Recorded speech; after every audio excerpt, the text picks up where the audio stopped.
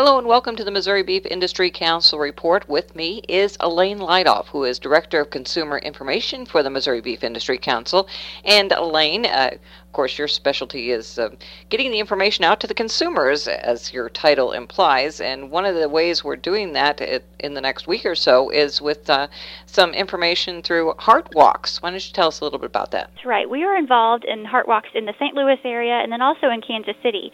The St. Louis Heart Walk was actually a few weeks ago, the first weekend in May, and then the Kansas City Heart Walk is coming up this Saturday, where we partner with the Kansas Beef Council. The Heart Walks are just really an important venue for us to have a presence. The participants obviously care about their health, and in particular, they care about heart health. So this is an excellent place for us to highlight the nutrient content of beef and really maybe especially shed some light on the fatty acid profile and how that translates into heart health. Now, when you say have a presence there, how exactly do you do that? Well, this year we, at St. Louis and in Kansas City, have a booth on Eat Street. The Heart Walk is set up into several different villages, and we're in a celebration village, and it's labeled Eat Street.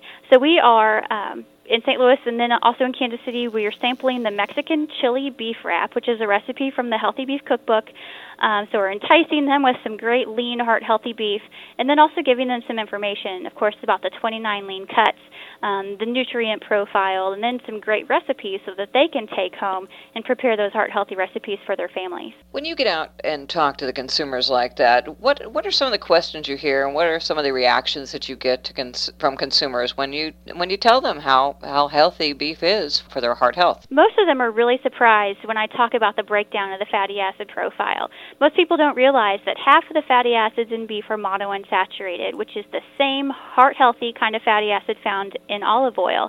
And of the saturated fat, people are also surprised to hear that a third of that is kind of a unique fatty acid called stearic acid, which has a neutral effect on blood cholesterol. So when you take that all into consideration, the potentially cholesterol-raising fatty acid in beef is very, very minimal. And in fact, when you look at those 29 lean cuts, on average, those cuts just have 1 more gram of saturated fat than a skinless chicken breast of the same size. So a lot of people are surprised to hear that, but they're also really excited to hear that because we know that consumers love beef.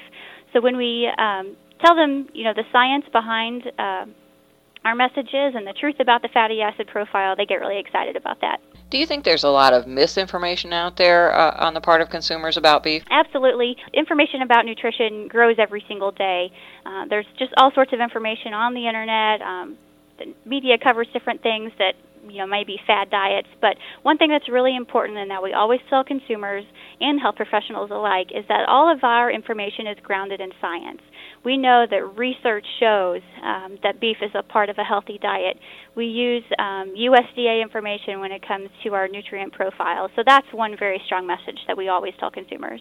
Now, not too long ago, the Missouri Beef Industry Council Board of Directors went through, their funding priorities for the coming year. And, of course, these kind of consumer information projects were part of that. What kind of reaction have you gotten from the board, who represent our cattle producers, about how their checkoff dollars are spent in this manner? The consumer information sector is very, very important because we want to keep demand high, and the way to do that, or part of the way to do that, is to educate consumers about the nutrient profile of beef. So events like this are very important to go directly to consumers, give them information, put recipes in their hand, and kind of give them an action plan for going and putting beef on their dinner table. So continuing these kinds of activities are going to be very important when it comes to keeping beef demand high. In that board meeting, it seemed to me like these kinds of consumer information programs were placed among the highest priorities among the board members. So thank you very much, Alane, and that's this week's Missouri Beef Industry Council Report. I'm Cindy Zimmerman reporting.